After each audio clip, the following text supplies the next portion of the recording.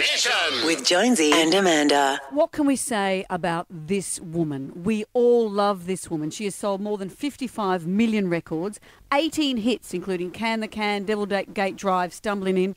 She's most recently released The Girl from Detroit City. It's a box set and a book of poetry. She's in Australia on a world tour. Sadly, she says this might be her last Australian tour. Suzi Quatro, hello. Hi, how are you? I'm very well. How do you know that this could be the last? What are you feeling? It is called the final Australian tour. I have to say Australian because I've been here, I think this is 30th tour.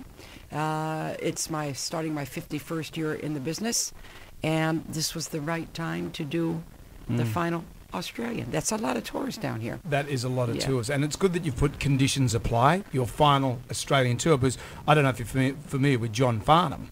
I know everybody always talks about him because he's been back again and again. And he said, tongue-in-cheek, for the last time. Yeah. And then he came back, and then people said, well, no, hang on, you said you were retiring. Yeah. See, Australians, we're like that. You know, if you say you're going to do something, but as you have specified, so you can't come back to Australia. This is my final Australian tour. I remember seeing you on Happy Days as Leather Tuxedo, and I was watching, you know how they've got so many TV channels now, they had the episode where you and Ralph Malph end up going on a date together, and Ralph tries not to be funny, and you try not to be Leather Tuxedo. I know, it didn't work. With hilarious results. We loved that, Donnie Most and me, that was our favorite episode, because we had to play out of character, so it was really, really fun, really, really fun. It was one of probably my favorite episode I did, I would think. Really? Yeah. Was that show as much fun to do as it looked? It was wonderful fun, and I've talked about this with Ron Howard and Henry, especially Ron, who's still a good friend.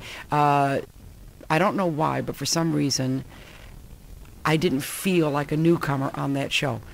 I said, did you feel that too? And Ron said, no, just like you were always there. I don't know why that was.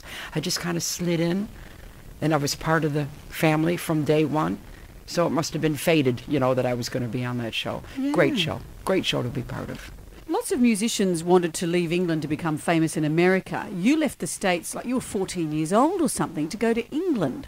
I was 21 when that happened. Oh, okay. I was 14 when I started the band with my sisters, which, by the way, is the first track on that CD. 14 years old singing What a Way to Die is just great. And when I was 21, I got discovered by 2 different record companies at the same time, within a week of each other. Elektra Records saw the band and offered me a solo contract. Mickey Most, the same week, came over from England, saw the band, offered me a solo contract. Mickey saw me as I was. He called his wife, which I love this story, and I didn't know this till a couple years after I went to England, and he said to her, after seeing me with the band, he said, oh, I found it. And she said, what? And he said, I don't know. And I knew he was the right guy for me, because really, what was I? There was no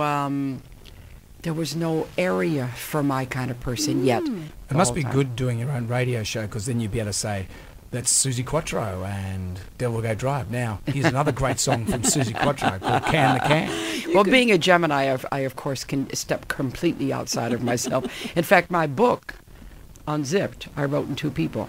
Oh, really? Little Suzi from Detroit and Suzi Quatro. Suzi, it's great to see you. You are touring the country.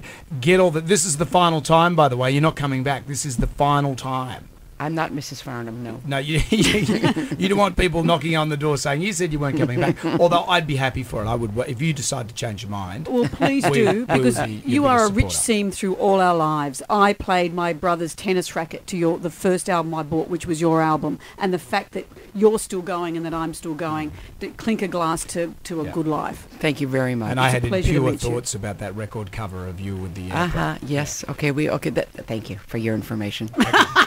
We're going to wrap it up there, Suzi. How many times people have, just before you wrap it up, this happens? You don't bring that up at the start. No, a guy will come up to me, happens a lot, and it just makes me crack up. They'll go, hi, nice to meet you.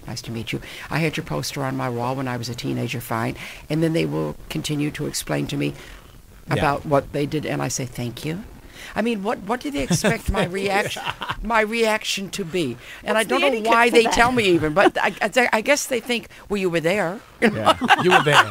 Was it good for you too? Yeah, it was good for you. Suzi, thank you. Thank you. Bye. Jonesy and Amanda's Jam Nation.